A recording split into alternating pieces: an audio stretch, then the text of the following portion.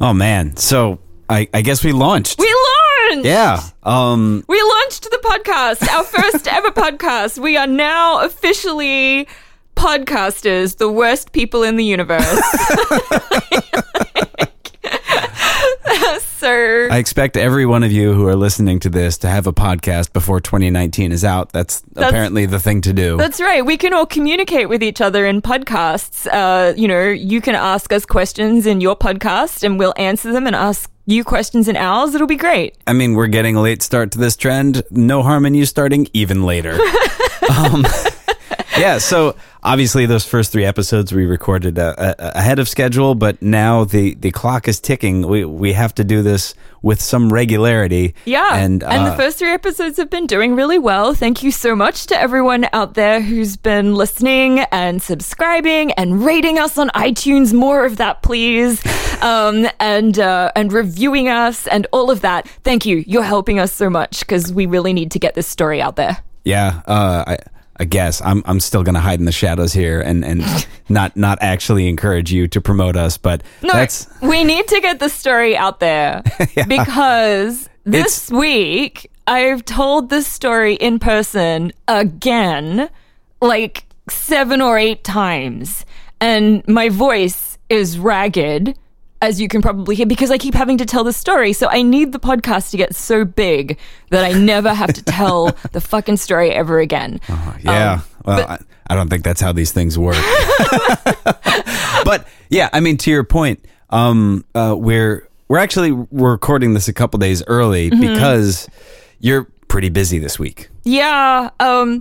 Tomorrow I'm leaving for Portland and I'm going to be there all weekend. And tonight is the only night we had free to record because this week a play that I did sound design for, Hype Man at Interact Theatre here in Philadelphia, just opened. So we had opening night last night and an after party where everyone asked me what I was up to and I had to tell them at length about the goddamn theatre. So let's continue. Yeah, real quick, plug Hype Man, a breakbeat play written by Idris Goodwin and directed by my wonderful friend Ozzy Jones. I love working with him, and it's playing at the Drake Theatre here in Philly until February 17th, so please go check it out. Take a seat, you're in the Bog House.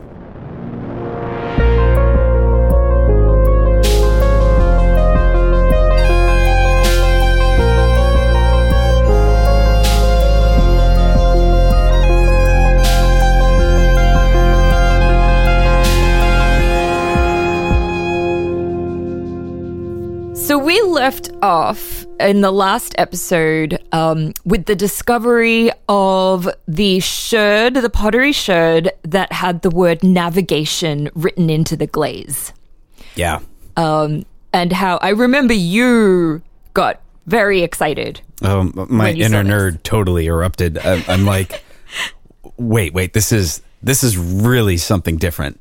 I think I gushed enough about that at the end of the last episode. That's true. Yeah. But I cannot overstate. It's worth reinforcing like how weird I got over this. Yeah. Because it was stunning. The listing, you find a pattern in Philadelphia real estate listings. If they don't know when a building is built, it's just listed as being built in 1905. Right.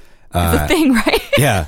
And we didn't, in our early research, we just knew that it was a pretty old building. But this totally changed just the whole viewpoint on this. And so we kept poking around. Yeah. And I feel Matt kept looking inside the pit that the construction people had dug that was meant to hold the footing for the columns that would eventually support the steel that we had to put in. So you remember that we had asked our contractor, Larry, could we poke around in those pits? And Larry said, you can poke around, but you shouldn't do too much because the pits are going to form the edges of this concrete footing. So you don't want to disturb the shape of the pits too badly. So Matt and I were kind of paranoid about doing something that would jeopardize our construction in any way because, as you remember, construction is extremely expensive and we were paying hundreds of thousands of dollars to have this done. Right. This is literally the foundation auction for a steel frame. Like I'm so out of my depth. Right. And I remember you just kept looking in the pit. Yeah, and one of the things, I don't even remember how, but I had thrown my back out. I'm at my point in my mid-30s. I guess this is when these things happen. And so while we were working up above on ground level, I kept looking into the pit. And it was the call of the void. Well, because you spotted something. Yeah, well, I mean, I think this was probably the point where I was explaining to you the privies and what they were, right, and how they're full of stuff. And I look, and you can see just like the stratification in the dirt, like the different layers of what is clearly nitrogen-rich poo dirt. But also, I could see things in it, but I couldn't jump down in there because I was just not in a good way. So I'm like sitting on the edge, kicking my feet down. Right. I'm sort of trying to be the voice of reason and saying, well, Larry said we couldn't do too much to the pit, so, maybe we shouldn't go down there. He was also very concerned about safety and us going in there. But eventually, we had retired some distance from the pit to take a break. And I looked at Matt's face and he looked so crestfallen and so like he wanted something he couldn't have. I mean, it was written so clearly on his face. So I remember... I'm also trying to be good. So I remember I looked at you and I was like, Matt, do you want me to go in the pit and dig that thing out? And well, that thing, just to walk it back, while I had been looking and shining, our phone flashlights into this pit, because it's a dead building. It's perfectly dark. There was a string of construction lights in this space. Yeah, right, Larry right. had left us this string of it's basically light bulbs attached to an extension cord. So it was lit like the Texas Chainsaw Massacre. Yeah, it was a super scary, we're hanging out with a bunch of grave-sized holes and dirt everywhere and bones and pottery. and I look down and there's a big object, like right at the bottom of one side of the pit. There is something down there, and I'd spotted it, and I was like, It's shiny and dark. Yeah. Since I can't get down there, and Melissa and I have this conversation, and she's like, do you want me to go in the pit? Yeah. And I'm the way I work, somebody, offers me candy. Oh, do you want some of this? I see a pile of candy on their desk, and I'm thinking like, I would love that. And somebody says, oh, would you like some chocolate? I'm like, yes, absolutely. Meanwhile, you're pulling faces that if anybody knows you, it's the I want the candy face. I'm so sad because I'm not being offered candy. So I kind of say, well, okay, you want me to go and do this? And Matt gives this very quick but very quiet yes. So I jumped down in there. I'm wearing my overalls and my Rosie the Riveter headscarf. And I give you my camera because it's the better of the two cell phone cameras. Right. I'm like, just take pictures. Well, and I'm taking pictures and I'm brushing the dirt aside from this thing. And it's very clearly a wine bottle similar to the broken one that I found the first day, 2 days previously when we discovered the artifacts in the first place. But it's in much better shape. It looks like it's all there.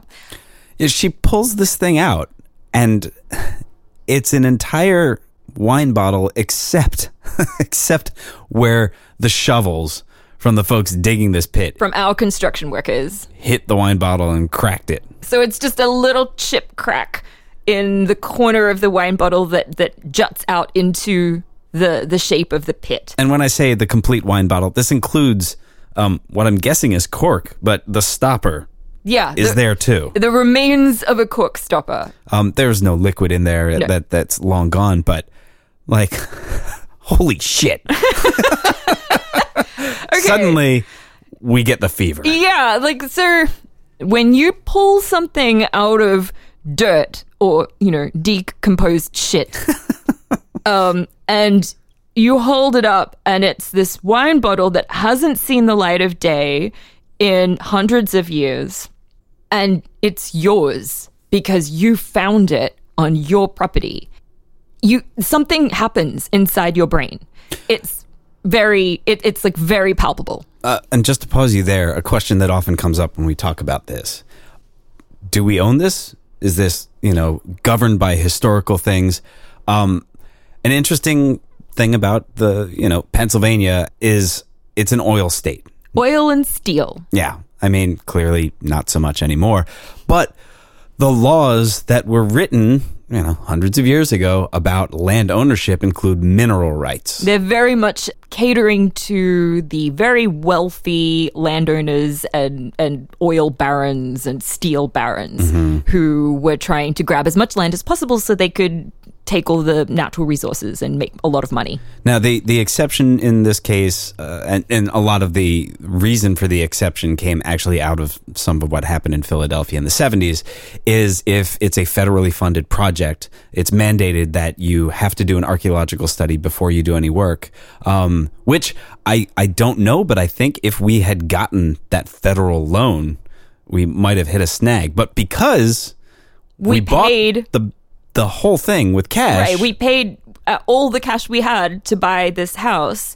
There's no federal or local oversight over what comes out of the ground. The only exceptions to fines like this, aside from if you take federal funding, is if you find human bones, of course. You have to call the coroner and they have to be, investigated, even if they're hundreds of years old, because in general, lay people can't tell how old a skeleton is. So that's one exception. And the other exception is if you find Native American artifacts of any kind, you don't own those outright. This is something that supersedes land ownership. And I mean, quite candidly, we've seen, even in the last couple of years in Philadelphia, the enforcement of that is not great. There was a building that went up at 2nd and Race in the old city district here that it turned out was built on an old graveyard. Yeah, they thought that the graveyard had been moved, but much as in the plot of Pet Cemetery, I believe, the people who moved it probably over 100 years ago had moved only the gravestones for some of the graves and had not moved the coffins. So when they went to dig a foundation for a brand new building in this spot, they came across a whole bunch of coffins with rotting corpses inside. And they just kind of tried to cover it up. They put fences up really quickly, but they're in a neighborhood where you could, from buildings across the street, take photos. And it was with a lot of reluctance that developer cooperated and did some work to move that stuff out. They cooperated very half-heartedly, and they only gave the Mutter Museum and some other institutions 2 weeks to grab all of these coffins and get everything out, which meant that stuff was lost. I believe the bodies were treated disrespectfully. They were put into facilities that were not equipped to store rotting human corpses. So there was degradation of the bodies themselves within the storage facility. Just a total shit show. Yeah, it was really terrible. And one of the standout comments to me as I was reading stories about this, somebody had asked, I don't know if it was the Historical Society or one of these preservation alliances in Philadelphia, why this was allowed to happen. And they said, we actually have the power to preserve the cobblestone street next to the lot. We have more power over that than we do these graves, despite all the things that you hear. It's actually, we're kind of relying on the goodwill of this developer. Right. Which is why, I guess, if you care about preservation, good thing a couple of nerds like us own this property, because most developers would have completely ignored the sort of things that we found or actively tried to hide them in case they caused them any delay. And we were like, hell no, I dig that shit out. This is mine. Let's take a look at it. Let's study it. Let's try and do things right. But I do want to point out, when we first bought this property, and in fact, when we were first looking at it, I had a suspicion that it was an old property, and I knew that there might be some opportunity for archaeological excavation. I went online, did some research, found some Philadelphia area archaeologists, emailed a bunch of them saying, hey, we are coming into this piece of land that we think might have some stuff underground. I think the dirt may have been undisturbed for a while. And we're digging into it kind of extensively. We would love to have, some input or some feedback.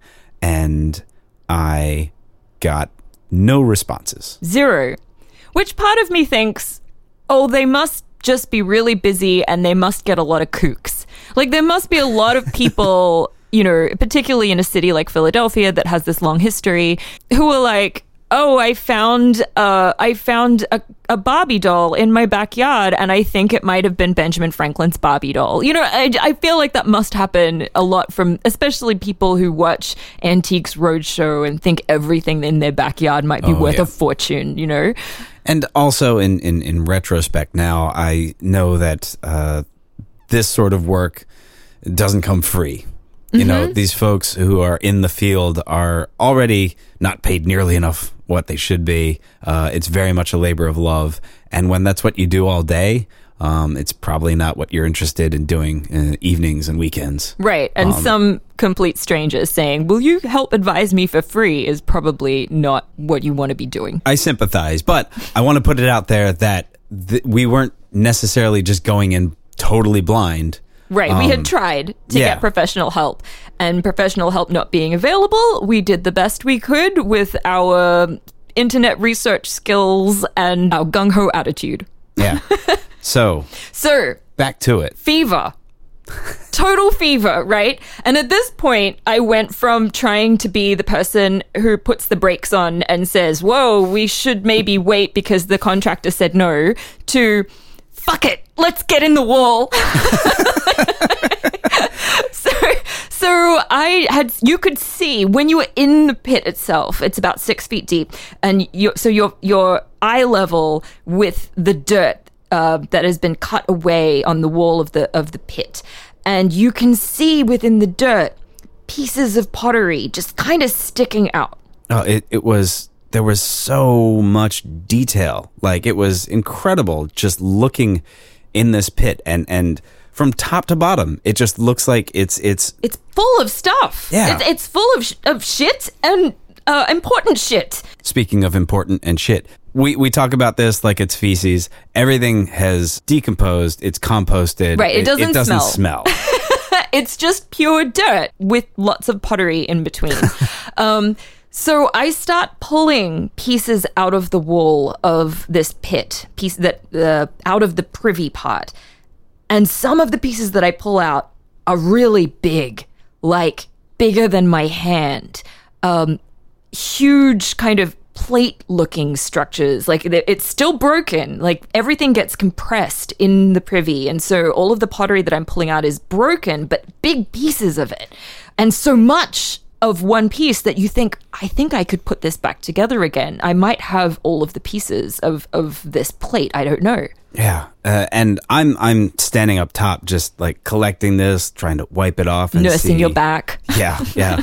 I'm actually very jealous that I can't get in there and do this. But I'm seeing an even wider variety of stuff that's coming out. Mm-hmm. One of the coolest pieces that I pulled out at this point, almost immediately, was a clear glass something. And when I pulled it out and sort of brushed some of the muddy shit away from it, I realized it was a piece of stemware. It was really recognizable. You could see there's a base and a stem and the bottom of the vessel, and then it had broken around the rim, so I didn't have the rim pieces. But we later learned that this was an 18th century trumpet wine glass, and in the stem part, just underneath where the bowl where the wine would go there was a teardrop shaped air bubble, which is so cool because part of me is like, that's air from the 18th century in that. Like, I don't think I've ever held a glass that old. Like, you passed it up, and I remember I just kept looking at it. It had the pontal scar at the bottom, right? So it's it was clearly hand blown, right?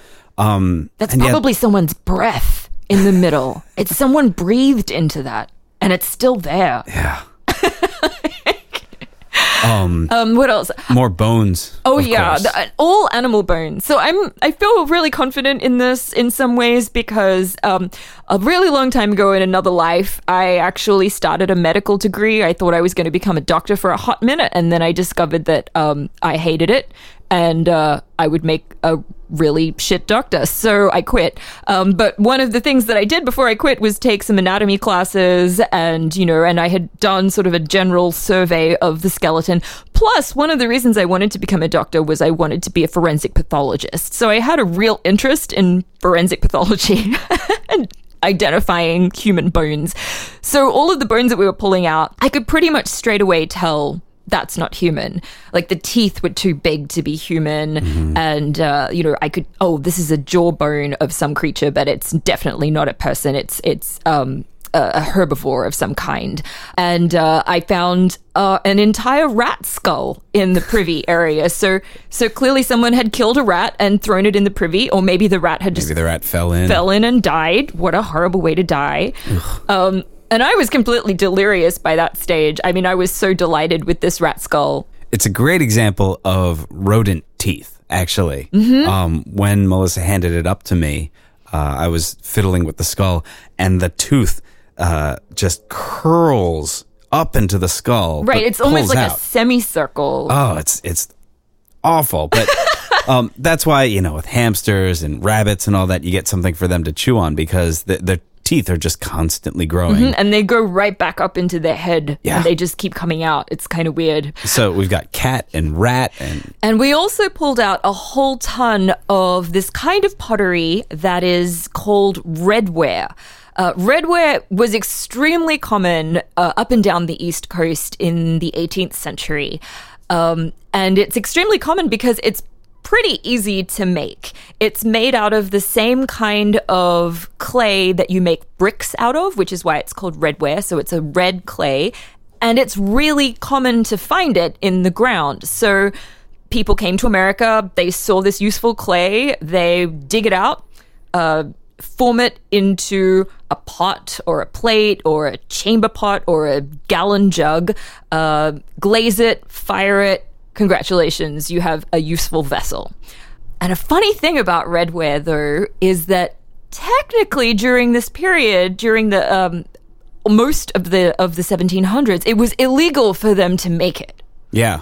The whole point of Philadelphia was to be a colony that consumed goods that England sold. Right. It was a money-making venture for the British Empire.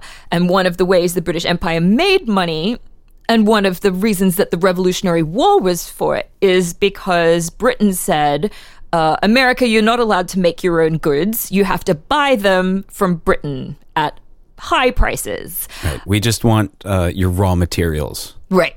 Ship them to England, and then we'll make stuff, and then you have to buy it back from us. But, of course, potters were like, oh, fuck you, I'm just going to dig this clay out and make a bowl. Like, you can't stop me. Yeah, geographically speaking, the southeast corner of Pennsylvania, even into central PA, there's just so much clay. Wherever you dig, you're pulling up. Yeah. No, you have to build boxes above the ground because you dig under the topsoil and it's just this red clay and this brown clay everywhere. And so when you find redware in Philadelphia, that means that it's locally made in all likelihood. And people find a lot of it. In privies, in archaeological digs, it's one of the most common things that you can find.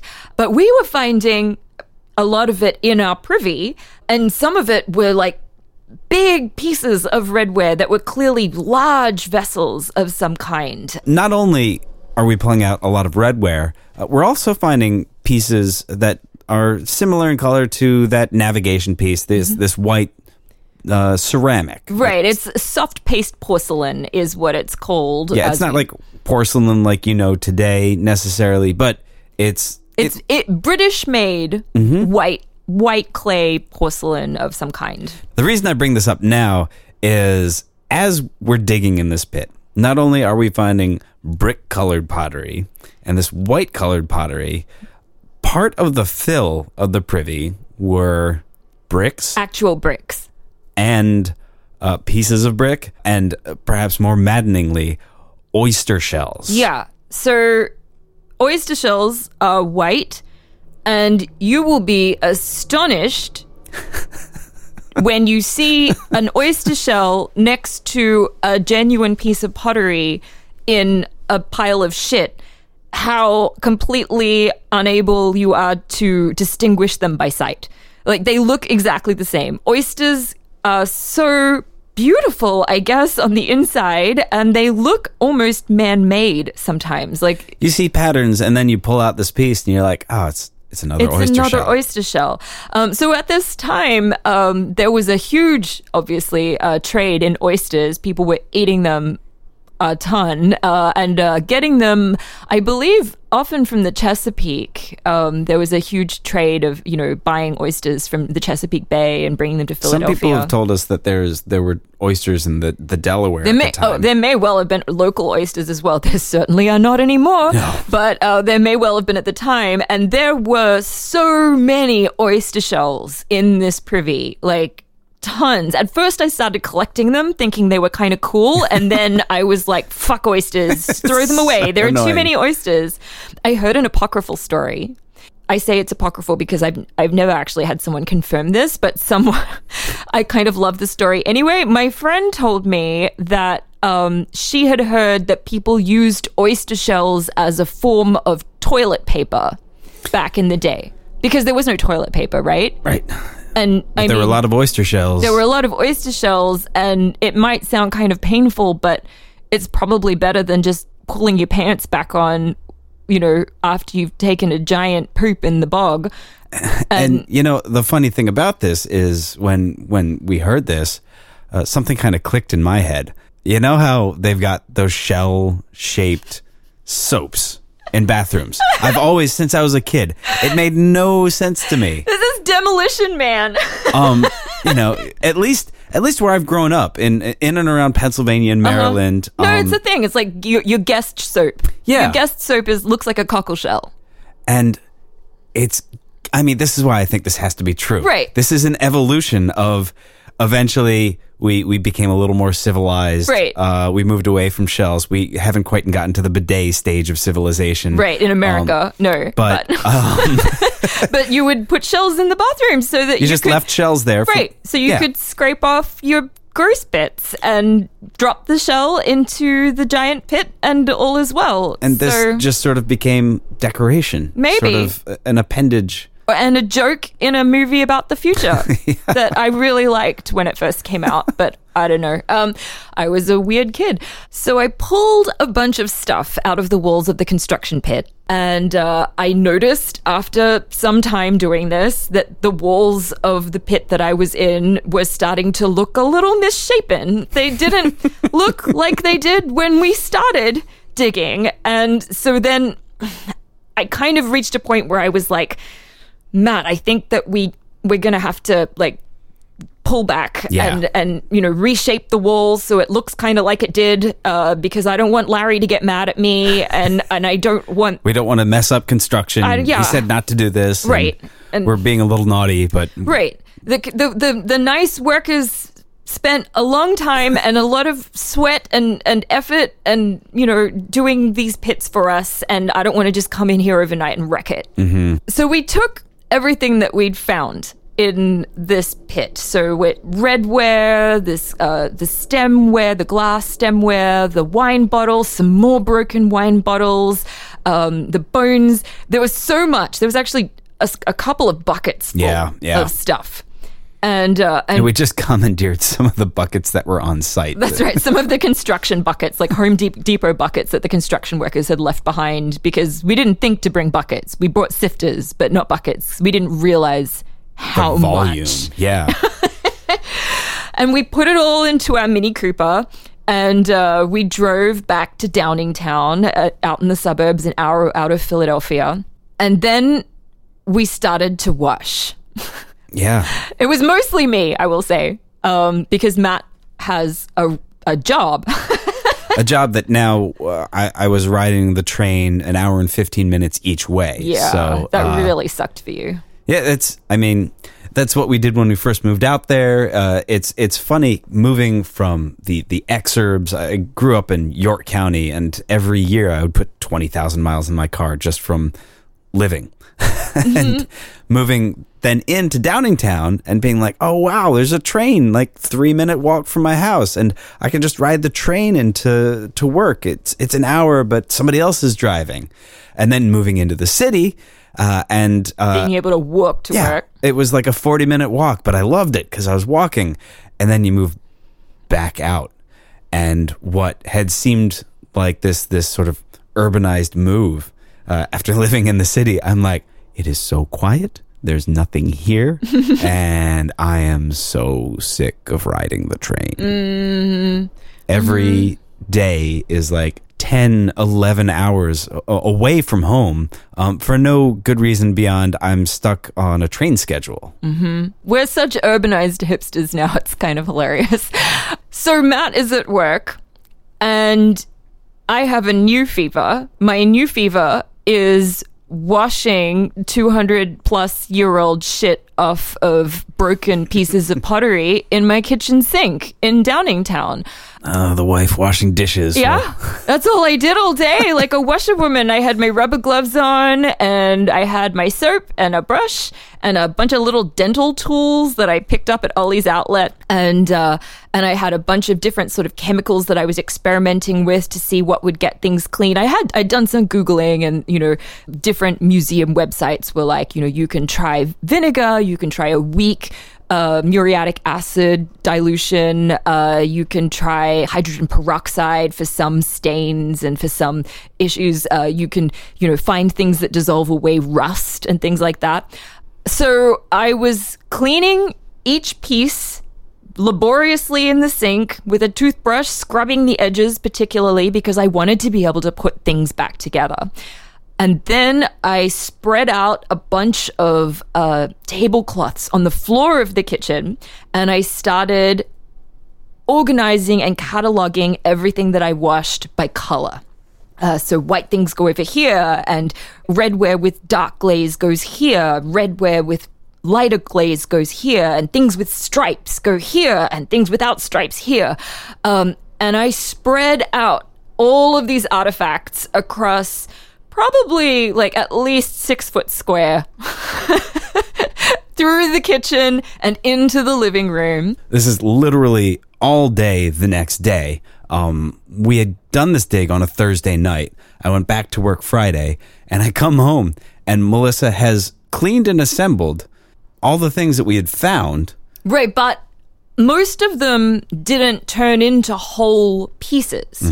Most of them, like I could tell I had 6 different sherds that came from the same plate, and I could put together 4 of them, and 2 of them went together, but there was too much missing for me to be able to assemble the plate.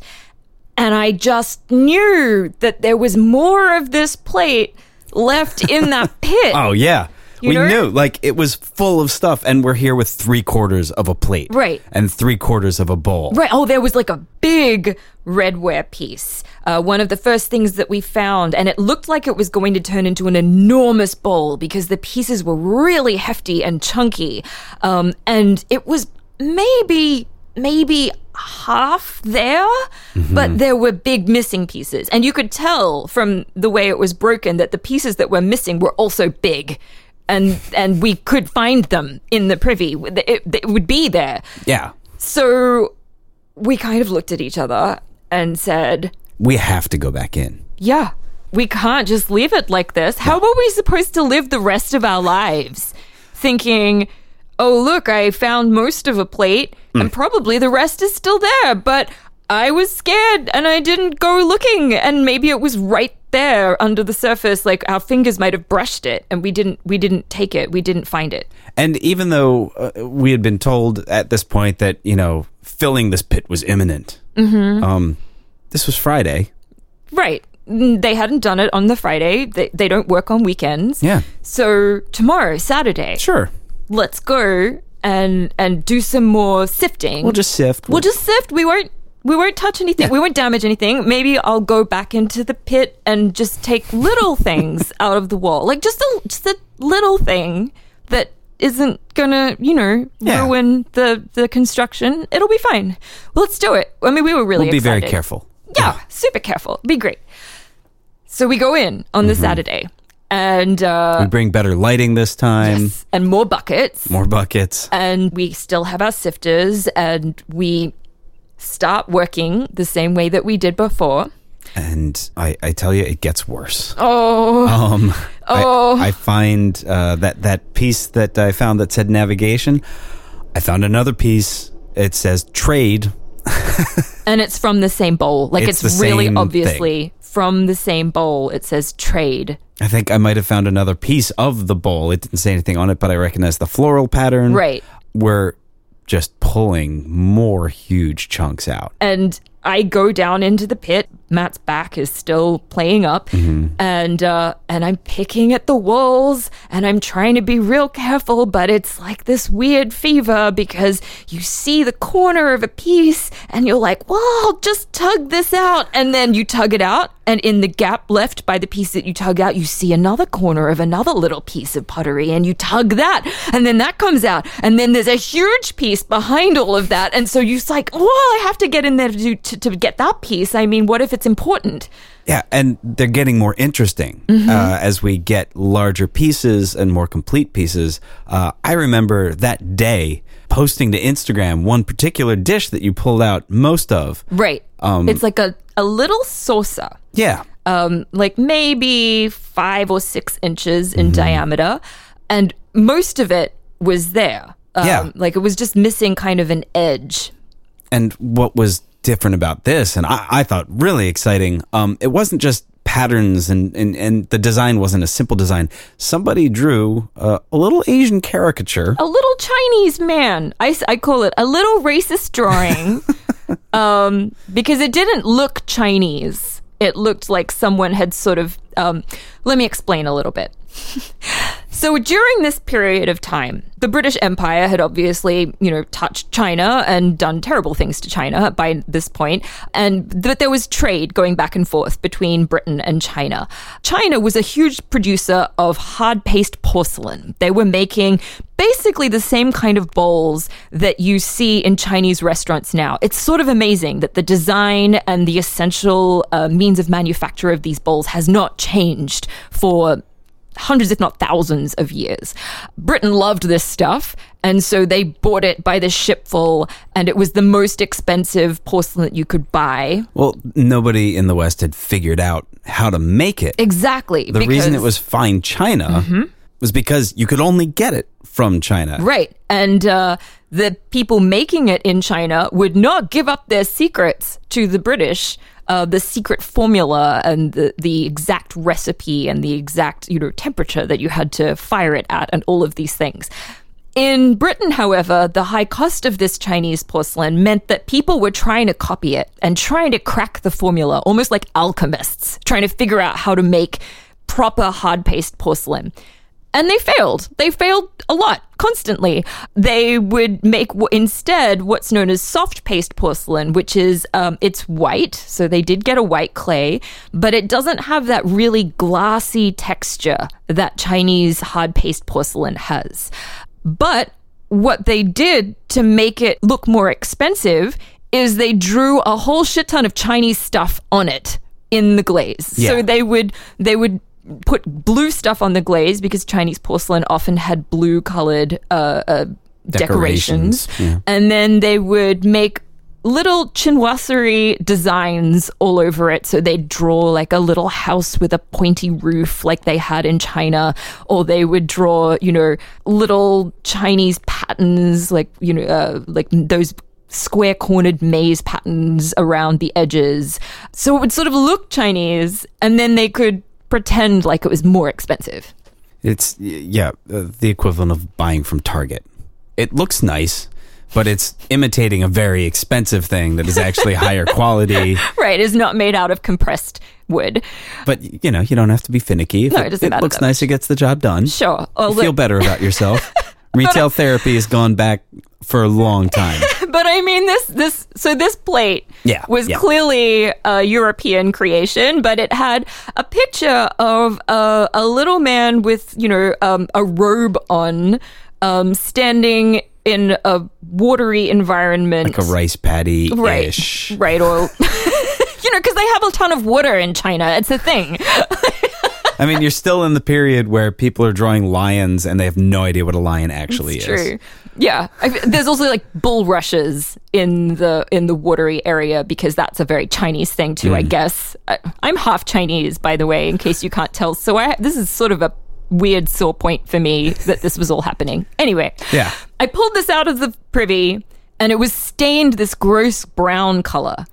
But you could tell from the broken edges that it was white underneath. Yeah. And it immediately stood out. I remember sort of assembling it on site and being like, oh man, we've almost got the whole thing. And I took a picture. It was really exciting. So our attempt to just be nice about this and just take a few things out was wholly in vain. Yeah, but we didn't go whole hog. We still had Larry's voice echoing in our ears saying, and we're still also thinking of our pocketbooks and thinking, well, if we mess it up, what does that even mean? How much extra is that going to cost us? And we don't have any money. So we can't do too much. We pulled as much out of the wall as we could. And then I remember haphazardly trying to put dirt back into the walls. You had been digging at the bottom? That's right. Like you'd been sort of like, the concrete will just fill in that void.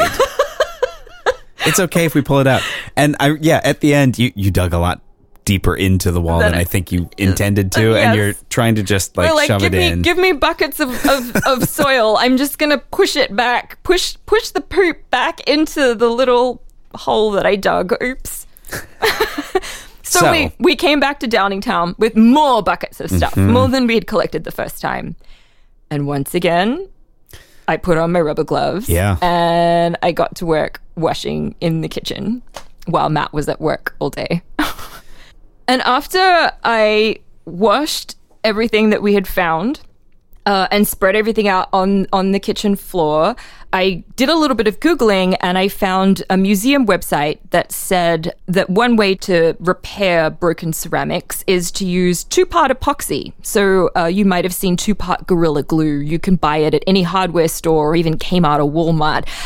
You mix together the 2 parts of the glue. It smells like cancer. And then you dab it and hold it together and it sets in about 5 minutes. So I bought a ton of tubes of 2-part glue and I set to work gluing together all the parts of the pottery that I could tell were meant to fit together.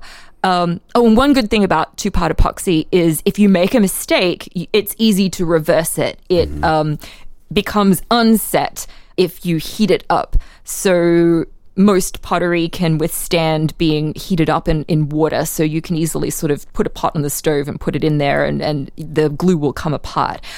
So I spent some time totally fucking high on glue fumes, bent over on the floor, with my hair all undone and my hands sticking to themselves and completely focused for, I'm not even kidding here, 18 hours a day because I was so obsessed with this incredible jigsaw puzzle.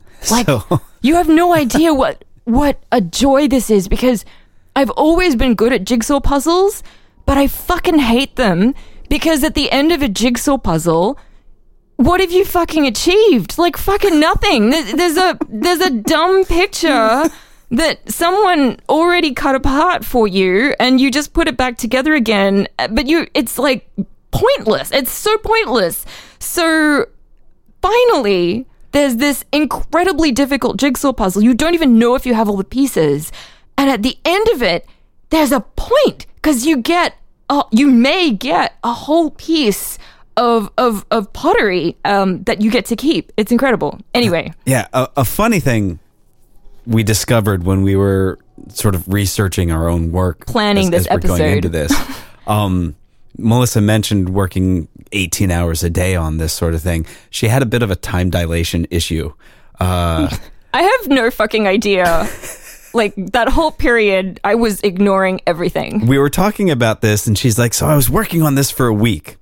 And I had to actually show her timestamp photos to convince her that we were done assembling this. By we, I mean she was done assembling this by Monday. So we went in on the dig on Thursday? And then Saturday. And then Saturday. Mm-hmm. And you had cleaned and assembled everything. Everything that we had so far. By Monday. Okay. This makes no sense to me, because I swear it was more than that. It was a lot of stuff. Like, usually archaeologists take fucking 6 months to do this work, and there's just something wrong with me. Anyway. Well, and this ties into what we talked about before, is this is all stuff that's happening on the side of our lives. I'm working full-time. You've got commissions. You've got work that you're doing. I was mostly just procrastinating my PhD, which is also a really great way. If you want to achieve, really achieve shit, try getting a PhD in a different subject, and then you will be completely inspired to do the most amazing shit in every other area of your life. Constructive, productive procrastination. Yeah. Wow. So, by Monday, we've got all this stuff put together, and I don't remember what it is, but we were like, we have to just get this out of the way. We got to finish it. And Melissa had even gone out. She had gone to the Container Store, bought all this plasticware to put these things in. And yeah, I dropped $200-$300 just on Tupperware. Yeah. And also put together from IKEA knickknacks and from spare paper, put together a light box. We decided, let's put a cap on this. Right. We're done. We'd seen pictures online of how people take professional photography of artifacts, and you sort of create a light box with a curved piece of paper so there are no shadows and corners. And then while this was going on, there was a lot of news actually about the construction of just around the corner from us, probably a 10-minute walk, the Museum of the American Revolution in Old City. And there's a whole lot of backstory about how it got there, but the main point being, it turned out to be a huge archaeological dig because it was a federally funded thing, and they had to do that mandatory archaeological survey, and they found so much stuff, and they were just starting to publish this online. So I'm looking through this, and I'm seeing these photos laid out, and I'm like, I'm just going to copy this. Right. So let's... I literally took one of the markers where it has the inches at the top and the centimeters at the bottom. I took one of the photos, cropped that image in Photoshop, straightened it out, retraced it, and printed it a new one based off of literally a photo from the Museum of the American Revolution. Thank you, Museum of the American Revolution. We owe you a lot in our process here. And that comes around later. It's kind of funny. So we're like, all right, let's put a ribbon on this. Right. We'll take photos, and maybe that'll be it. Our historical journey is done. This is super cool. I want to live here. Let's just move on. Unfortunately, our plan to cure our obsession and move past this and get on with our lives did not work at all. No. We took the lovely photos, and we looked at them, and we thought, wow, some of these photos look really awesome, and it's amazing that we own this stuff. And you had a crack at talking to some more archaeologists at this point. At the time, I was working basically across the street from the National Seaport Museum. The street, unfortunately, being 95, so it is a bit of a walk. You have to cross a bridge. It's all good. I get there. I walk to the front desk and I say, "Hey, I'm not really here to go into the museum. I still need to get there. We'll do that one day." But I showed them on my iPhone these lightbox photos that we took, and I said, "We're just a few blocks from here, and we're finding what we think is some pretty neat stuff. Who do I talk to about this?" And I think they gave me the business card of the curator. I was like, "Oh, great, perfect. Thank you very much." I go back to work and I email the curator right away, and I attach a couple photos. I don't know that we had posted them on Flickr yet. And I said, "Hey, who do I talk to for help because I think we've got more of this stuff and we don't have a lot of time because we're already apparently behind schedule.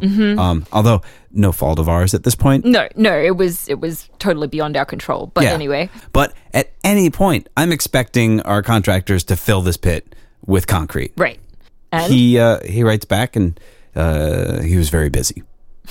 So meanwhile, I'm thinking, look, I'm at the University of Pennsylvania, and one of the museums that we actually had been to in town is the Penn Museum. It's a really cool museum. They have an incredible Egypt display full of stuff that they looted in the 1930s. And, I figured they would have archaeologists at my university.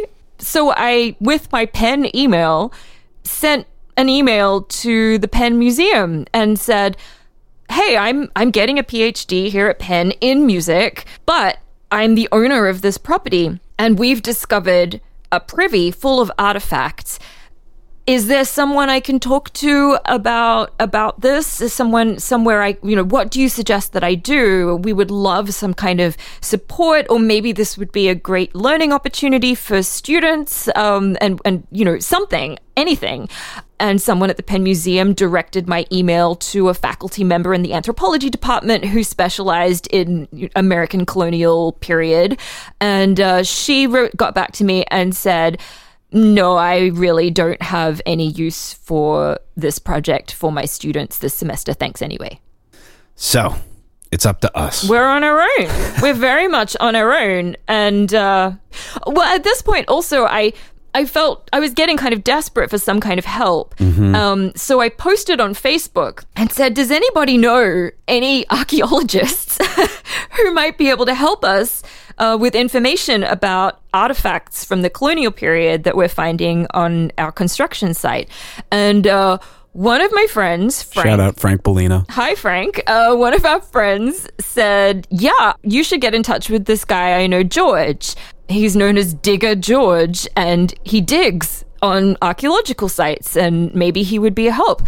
So I friend this guy on Facebook, George, and I reach out to him, and he says, oh yeah, he's been digging privies for years. And I actually found a blog where he talked about digging a huge privy in Baltimore, and there was a lot of stuff coming out of that privy that looked almost identical to the artifacts that we had coming out of mine. Yeah, it was kind of funny. It was like, oh wait, that's the guy. Right. Like, we had read about this. Right. This is awesome. So this is great. He must know what he's doing. This is fantastic. We contacted our contractor and said, are you going to fill in the pits before this weekend? And they said, no, go ahead. We're held up because of some reason. So I said, George, why don't you come on Saturday night and we'll take a look at the privy with you, and you're much more experienced at this, so that'll be helpful. Everything was set in motion again. Yeah, we're going back in. We also talked with our contractor and we showed him the pictures of the stuff that we had pulled out. And first of all, he was completely blown away by the stuff that we had found, because he was like, how the fuck did we not see any of this? It was so apologetic. Yeah. And I felt so bad because I'm like, look, you got paid to do a job, which was dig a hole and build a foundation for this column. You guys dug awesome holes. Right. We didn't hire you to stop for anything. Right. To dig through the shit that you're pulling out of the holes. Like, you're not supposed to be paying attention to the trash that was in the dirt. Yeah, don't feel bad. Yeah, but he was looking at this stuff and thinking, this is amazing. This is incredible. We also emailed the boss of the company, Vince Grosso, and he basically said, fucking dig it all out. Right. Like, are you kidding me? Fuck the fucking form. Just dig it all out. Go to town. Yeah. Hell, you can't just leave this shit there. So we felt like we had their blessing to do whatever we needed to do to that privy at that point. The following weekend, July the 2nd, 2016. We go back, again, armed with our sieves, more buckets, more lights. I brought my nice camera, determined to do a better job of documenting. Your back was a little better, but not all the way, as I recall. So we still we thought you could help out some on the surface more, maybe helping me pull buckets of dirt out of the pit, but probably not the hardest work of digging in the pit.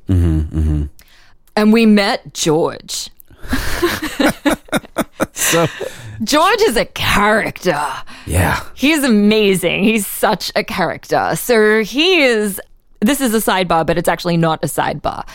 There is an underground culture up and down the east coast of America of privy diggers, who, or otherwise known as privy pirates, who are not necessarily professional archaeologists, although many of them have so much experience and expertise in this particular collection of artifacts that, you know, they've done it more than professional archaeologists.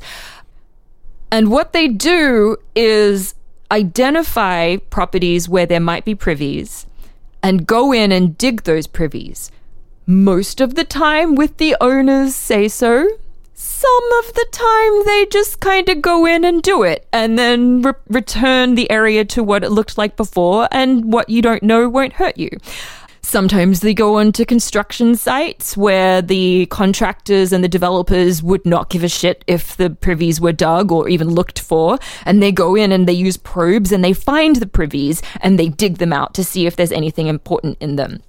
And there is a world of internecine politics within this underground culture that we were just starting to taste the edge of at this point. Many archaeologists deeply frown upon this practice. Right. You figure from the standpoint of archaeology, you're being very careful to document the placement of things, you're photographing, you're taking measurements, whereas primarily privy diggers are looking for bottles, they're looking for things, they're just scooping things out. Right. They're looking for objects, sometimes for profit, but usually more because they're just really interested in this particular... It's like... There's a spectrum. Right. It's like the last vestige of the grave robbing Indiana Jones type archaeology, Sure. where you just sort of go in, you're interested in getting stuff out. But, you know, many other archaeologists recognize that if it were not for these privy diggers, a lot of these objects would be lost forever because, as we mentioned, the developers often don't care, and, you know, even homeowners often don't care. And the privy diggers kind of go in and rescue them, and many times will put these objects into circulation in a way that archaeologists can actually study them. It reduces the loss of information somewhat. So George is a privy digger. He's very well known in the privy digging community. Yep. But this was our first time encountering him. If you can imagine this guy, he showed up in a tank top, and he has arms the size of my thighs, like tree trunk arms, because this guy digs like every weekend. He digs dirt out of the ground, poop. He walks into our building and he sees all the piles of dirt.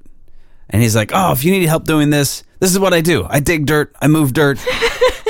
He goes into this whole just immediately super talkative guy. Right. He's completely at home in this environment. And we've just met him. We have no idea. He's also spent all day, I think he was at some flea market. Yeah, because he also does a lot of salvage work, and then he sells his salvage wares at flea markets and at his own company, Thunderbird Salvage, which plug for Thunderbird Salvage here in Philadelphia.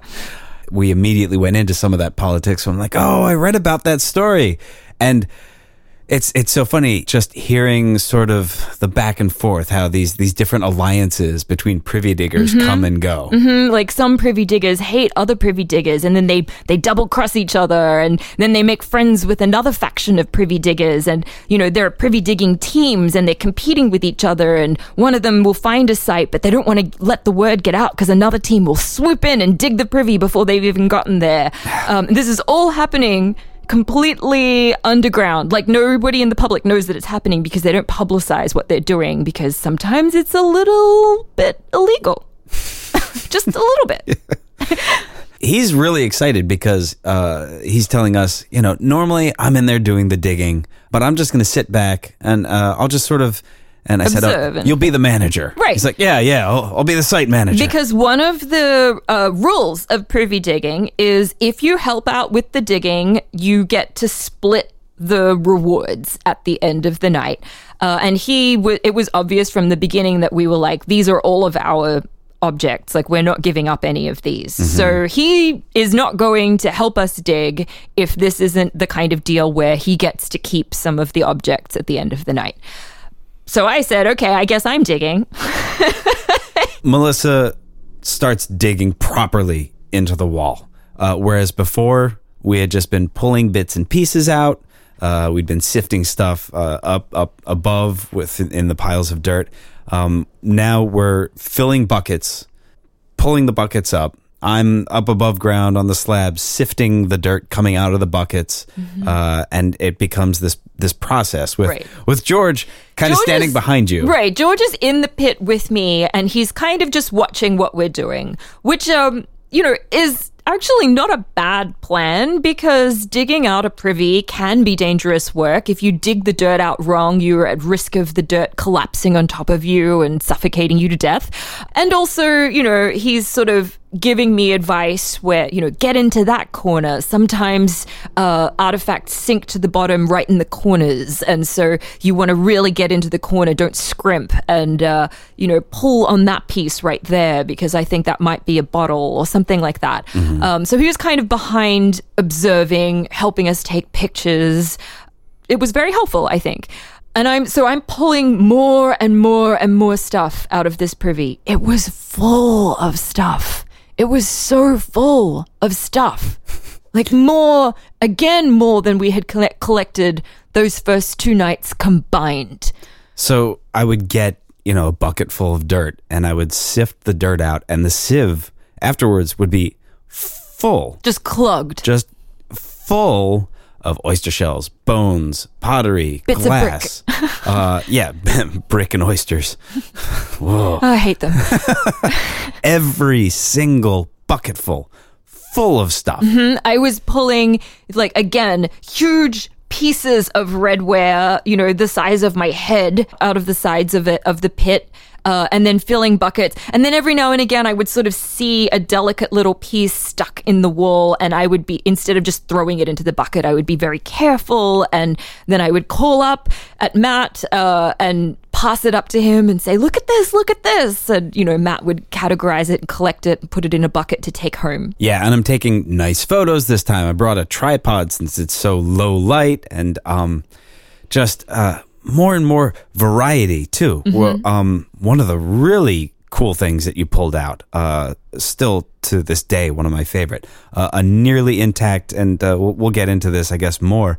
But it looked like a mug. Oh yeah. So I actually, I saw this piece before I pulled it out. And I believe at some points George got kind of bored sitting behind me and observing. So he climbed up out of the pit, and he was looking at some of the other pits to see if there was anything in them. And you were talking to him about crystal skulls. And then I would call up and say, "Hey, I found something really cool." And you'd come down and have a look. And I saw this mug was lying sideways. It was clearly a mug-like vessel, about the same size as a mug, and there was a pretty little strap handle on the side of it, and it was unglazed on the outside, but there was a green glaze on the lip and going into the mug.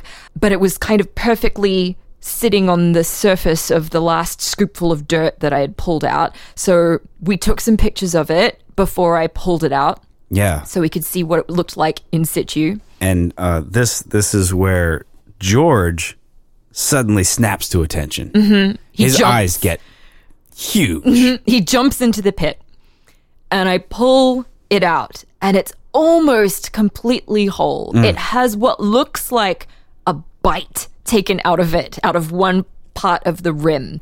But other than that, it's completely whole. It looks, as I said, like a little mug, but it has 3 legs that it sits on. So like a little tripoded mug. And George, he starts almost hyperventilating. Frankly, he started getting a little shifty. He's like, this is worth money. Oh, wow. This is worth my God. Thousands of, and he says, I remember him saying, people have killed each other over stuff like this. The man with melons for biceps. Yeah, this is the moment when I realize, Matt's up on the surface. I'm in a hole, and I'm like, maybe 110 pounds. George is behind me holding a shovel, and we're standing in a pit that looks like a grave. Nobody knows we're here. Nobody really knows we're here, except I guess Frank, maybe. Speaking of Frank, like at this point, I had my phone in my pocket and I sort of pulled it out surreptitiously, and I start Facebook messaging Frank, and I'm like, hey, Frank, how well do you know this George guy anyway? Just curious. And Frank messages back and says, I don't really know him at all. I just met him once at a coffee shop. So, in effect, we have a complete stranger. Who's saying things like, this is worth thousands of dollars, and people have killed over things like this. Yeah. And he won't stop going on about the Pipkin. Oh, he was so excited. And I'm just talking him through it. Just talking through, like... Just keep him talking. Yeah. Just keep him... We're all friends here. Craftsmanship, you can tell it's handcrafted. Like, this is artisanal. This is unique. This is... We got to put this in an auction house. Yeah. We got to make a ton of money off of this. This is all happening at nighttime, and it's getting later and later. Oh, wait. Before I get to that part of the story, I guess we should talk about... I pulled out, in particular... one bowl that I got really excited about, and I remember, again, George was out of the pit and you were sort of in the front of the building, and I was excited because on the bottom of this piece, it was the bottom of a bowl, I could see there was a little mark. It looked like a circle and then an attached, almost like a T, almost like a plus sign, like the female sign, but instead of a plus sign, it's like a T. That's what it looked like to me. I was like, is this some Korean glyph that I'm unfamiliar with? I was like, our first maker's mark. Right, it's like, something. This will be identifiable. Right. So we took pictures of it immediately. We were very excited because most of the pottery that we pulled out didn't have any kind of identifying mark on it. And again, this one had a design on it. Right. There was like a little... Or a drawing rather than a design. A little water scene or rock. Yeah. Like a rock scene. Again, that chinoiserie thing that I was talking about, that kind of deal. Yeah. But other than that, we also had shit tons more pottery, and there was actually down in the bottom of that privy an entire fucking horse. Like, I mean, here's the thing about privies, right? And I forget if we talked about this before, but you didn't have garbage collection in the 18th century. You threw all your garbage into the privy. Or into the street. So, I mean, the streets are disgusting at this time. Like, it's really difficult to imagine what just walking down the street smelled like. But the privy was a receptacle for basically any kind of trash that stank that you couldn't store. Yeah. So, yeah, kitchen scraps, dead cats and rats that you killed in your household. And then there was this problem with horses. Yeah. What do you do with horses in an urban environment? When a horse dies. Yeah. And in some research I did later, it turns out there was actually this thing where you put the horse in the privy. You throw the whole horse down the toilet. Flush the horse away. Essentially, I'd heard it speculated that the automobile revolution couldn't have come at a better time, because before that it was horse-drawn carriages and electric trolleys and stuff, but lots and lots of horses in these centralized urban environments, and disposal of the horses was getting to be a problem. So I when I was digging down there, I kept pulling out, bits of horse legs and horse knuckles and horse skull jaws. And then there was, I felt around and I actually felt like an entire horse skull part. But it was wet and it kind of crumbled away in my hand. So all I got was the jawbone with the teeth still in it. There was all this crazy stuff. And we between me and George telling me what to do, I dug that entire privy completely clean. We found the bottom of that privy. It actually didn't go down much lower than the pit. George had been telling us more about this and mentioned that like some of these privies go 20, 30, 40 feet deep. Yeah, they can be incredibly deep. But as I was digging, I sort of said, I've hit this hard layer. And George poked around and said, "Oh, this is limestone. We've hit some kind of barrier, and the bricks at the edges have stopped. So this is the bottom of this privy. You don't have to keep digging." Which I only went down like 6 feet. Right. I was so glad about because I was freaking exhausted at this point. My arms are dropping off. Yeah, and so then I dug into all of the top corners that I had missed and the bottom corners, and I cleaned this whole thing out by myself. All 110 pounds of me dug out an entire privy that was probably 4.5 feet in diameter. Yeah. Anyway, so George behind me as I'm finishing digging, he's turning around and facing the other way and looking at the privy on the other side of the pit, which there wasn't really anything in the walls of that one. Right. We sort of poked around and there was not like this first privy, which was packed full of stuff. This other privy looked kind of empty. There was like ash. Right. It didn't look like... And here's the thing with privies. Let me explain this a little bit. Back in the 18th century, when you had a privy, every now and again, what you were supposed to do is call a night soil men group. These are these are tradesmen who will come to your house, and with buckets and ropes and going into your toilet, they will empty your toilet of shit and garbage. And horses. Like the worst fucking job in the world. You think chimney sweeps have it bad? I would 100% rather be a 9-year-old in a chimney than a 9-year-old in a fucking shit pit with a bucket, trying not to vomit or pass out, and pulling buckets of feces, which was at the time, as you might have guessed from the name, which was what's the word? Euphemistically called night soil. It's called night soil because during the night you poop into your chamber pot in the house, and then in the morning you come out and you dump your chamber pot into the toilet, the bog house pit. So these night soil men would come and clean your pit out every now and again.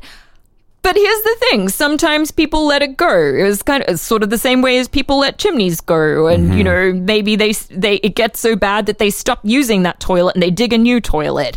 And it really depends on how often the owners of a privy cleaned out their privy with night soil men. That will determine how many artifacts you have in your privy and how old the artifacts are. If they never clean their privy, which is clearly what happened with this first privy, you might get stuff that's really old. The privy behind me, the privy that George was looking at this point, was pretty empty. So they might have cleaned it out, completely before filling it in. That's what it seemed like. But as we're wrapping up, as Melissa's finished, she's collapsing in exhaustion. George is like, "Oh, let's see what's in this other privy." And we're like, it doesn't look like there's a whole lot in there, and we don't really have time to clean out an entire new privy. And he said, "Look, do you mind if I just dig a little bit into the floor right here?" And we said, okay. All right, sure. Just here's a little trowel, just dig a little bit. He digs down about a foot, and he starts pulling out some pieces of 18th century redware. Then he went out to his truck and he brought in a probe. Right. And a probe is like a long, pointy piece of metal. I think it was a 6-foot probe that he brought in. And it's got like a T-bar at the top. So you push it down into the soil, and if it goes in really easy, that means that it's sort of fill. And if you hit a harder patch, you've probably hit the bottom of the privy. So he goes to the floor where he's been digging and he found this redware and he pushes the probe in and the floor of that privy eats the probe. The whole probe. So that privy goes down much deeper. That's not a 6-foot privy. It's more than that. It's much more than that. It's at least, 11 or 12 feet and probably deeper. We don't know how deep it is. But as I said, this was too much. This is too much. And we were exhausted. And so we said to George, leave it alone. Yep. We're done here. Like, we've had a really good haul. And he was enthusiastic. He's like, this is one of the best privy digs I've seen. And I'm like, and that's great. You know what? We had a lot of fun in a couple hundred years. Let some future archaeologists who are digging through the ruins of our house find this other privy, let them have fun with it. That'll be fine. Yeah. It'll be fine. And we somehow convinced him to leave it alone. Yeah. And then, I started sort of thinking I wanted George to leave first because I wanted to have some time with you to catalog what we had, and I just felt safer. George kept saying, I have to get up at 5 o'clock tomorrow morning to go to do a flea market. And I was like, wow, well, it's 2:30 in the morning. You should probably leave. And eventually he got so tired that he did leave. And at 2:30 in the morning, you and I... We put everything together. We questioned whether having this stranger who told us about things that... slightly illegal things that he's done. Slightly illegal things. He can tell you. We're not going to spoil it. He was an interesting guy, but he was sort of on the edge. He's an amazing character. I mean, I'm so glad I know George, but also wow. First impression, I'm not going to lie, George. I thought you were going to come back and steal our tools. I thought he was going to crack me on the back of the head. I'm so glad he didn't, and I'm sure he's not that kind of guy. Not at all. He's totally not. He's not a dangerous person, but so we took all of our buckets.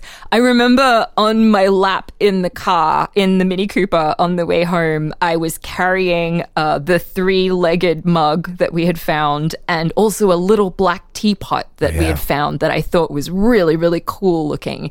I was like cradling them in my hands, and we had the buckets with everything else in the back. And we drove back to Downingtown. And I started again with the washing. I put on my rubber gloves and I got all my tools together. I was so good at washing up old ceramics at this point. I was freaking amazing at doing the old dishes. The bowl, I didn't mention, the bowl which had the little mark on the bottom was stained really brown, just like the saucer that had the little racist caricature man on it. And I was trying to get this brown stain off because I could tell that it used to be white underneath. And I tried so many things. I tried hydrogen peroxide. I tried obviously soaking in warm soapy water. I tried a ton of different things and nothing worked. So I finally used a very diluted muriatic acid, and they came back to kind of a cream color. And you could see the design really clearly on both of the insides of these two pieces, and you could see the little mark on the bottom. I was still confused as to what it was or what it meant, but we figured, let's do the work of putting everything together again. We could already tell that we had complete pieces or 95% complete pieces. And that really was what sealed it for me. I really just wanted one whole piece. We had several. We ended up with several and so many other things. But I was like, oh, look, a whole plate.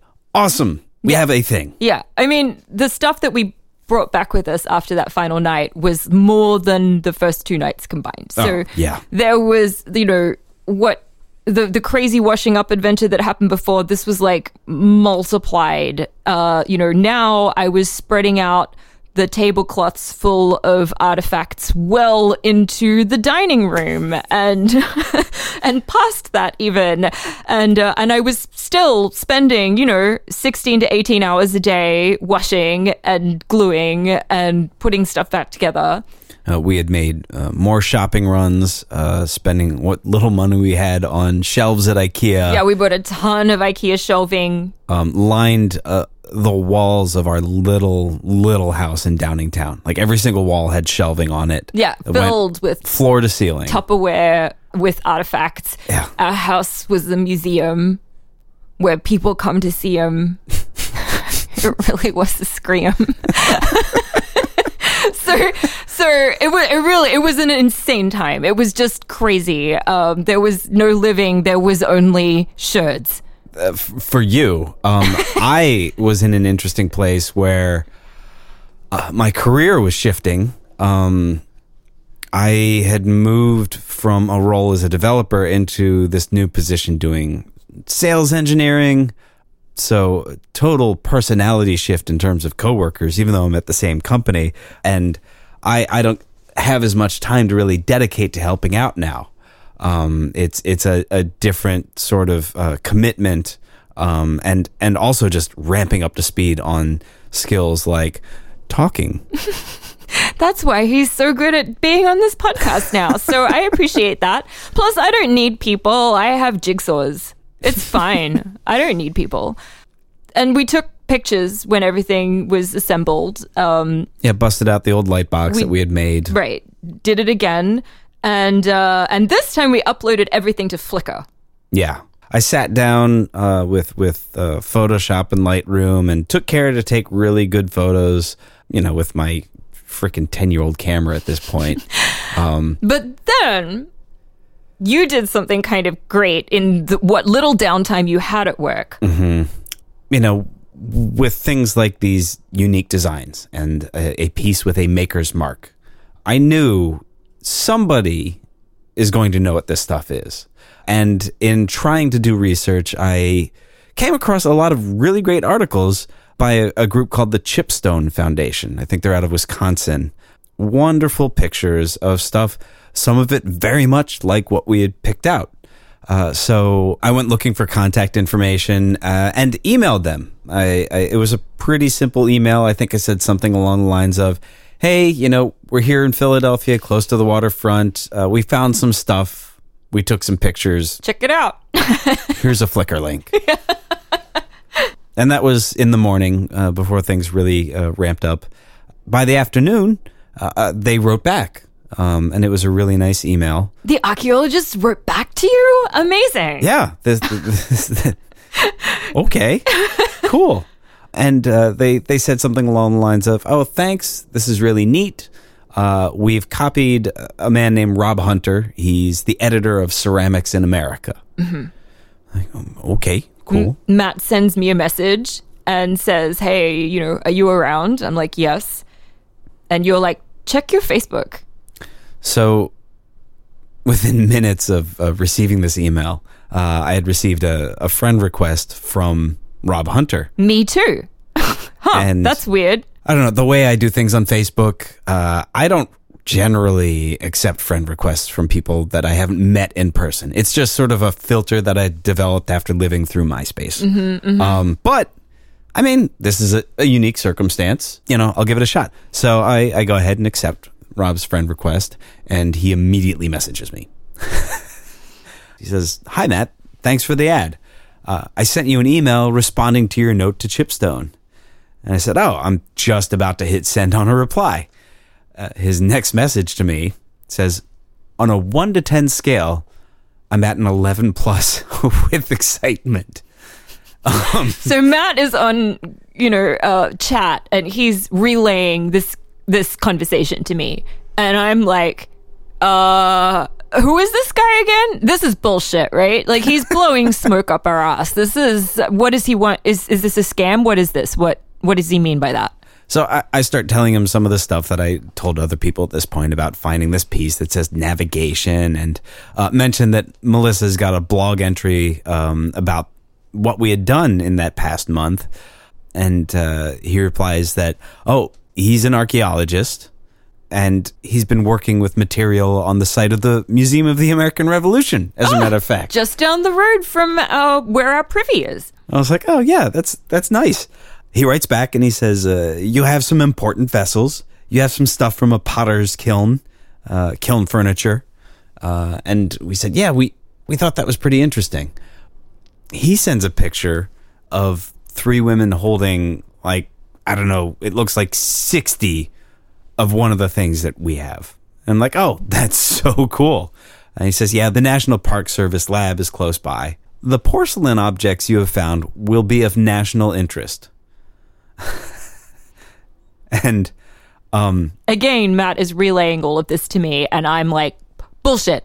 Right. What are you talking? What does that mean? What does that even mean? I mean, and for me, I was thinking, how can something be of national importance? I've been cleaning it in my fucking sink with Dawn and hydrogen peroxide I bought at CVS. Like this, what? No, it isn't.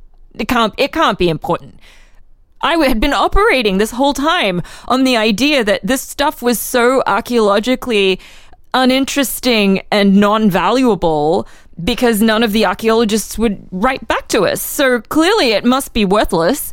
So that gave me permission to clean it in my own sink and pick at it with dental tools to get all the rust spots off. So this was very disconcerting to me. He continues, he says, we're lucky you took this on. Philadelphia has a lot of bottle diggers who loot sites. We're like, oh, you don't say. We heard about that. Yeah. Sure. And then he sends me a link to a Chipstone article. It's about a Bonin and Morris waste bowl. And Bonin and Morris, well, the pictures that were in this article, which Matt immediately sent to me, make it obvious that this Bonin and Morris waste bowl article is about a bowl that is extremely similar to the bowl that we have with the weird little glyph on the bottom. And I can see it in the message, the bottom of this bowl. On this one, it's a letter P. And that's what the glyph is. On ours, it was just kind of a little bit wonkus, so we didn't recognize it as a P. So I'm like, oh, this is awesome. We know who made this, Bonin and Morris. And I Google Bonin and Morris, and the first thing that comes up, there's a whole host of responses, but the first thing that comes up is from the Philadelphia Museum of Art. They had an exhibition back in 2008. And I click through to that page, and there's a little shell-shaped vessel that has the same artwork as our little bowl. I'm like, okay. We were a little bit not sure about this guy, but he's clearly not making this up. Yeah, he knows what he's talking about. Cool. And I'm reading, and it talks about how in this 2008 exhibition, they assemble for the first time the 19 existing pieces of Bonin and Morris ceramics. Okay, so does that mean that we're 20? Wait, what does that mean though? I mean It says that this factory was only open from 1770 to 1772. Oh my god. So that very, very clearly points to exactly when the stuff that we have comes from. Right, at least this bowl, when you assume that everything else is contemporaneous to that bowl. Holy shit, it's older than America.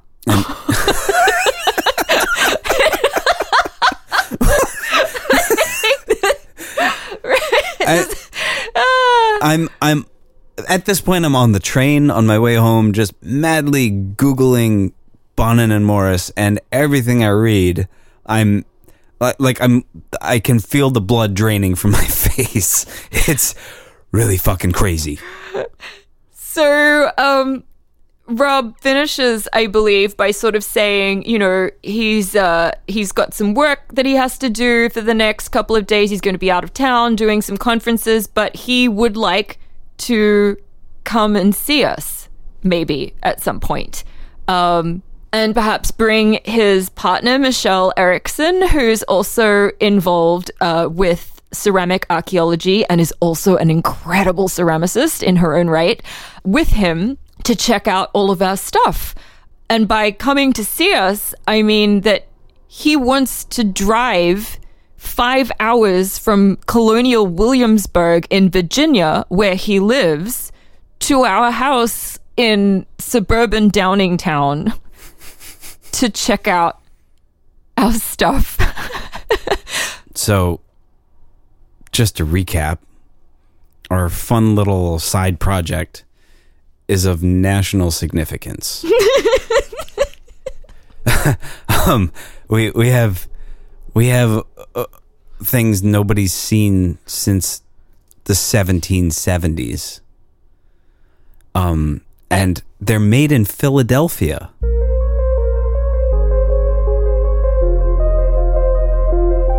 Coming up on the next episode, archaeologists come to visit, lead as poison, and the irresistible urge to dive deep into the history of 103 Callowhill Street.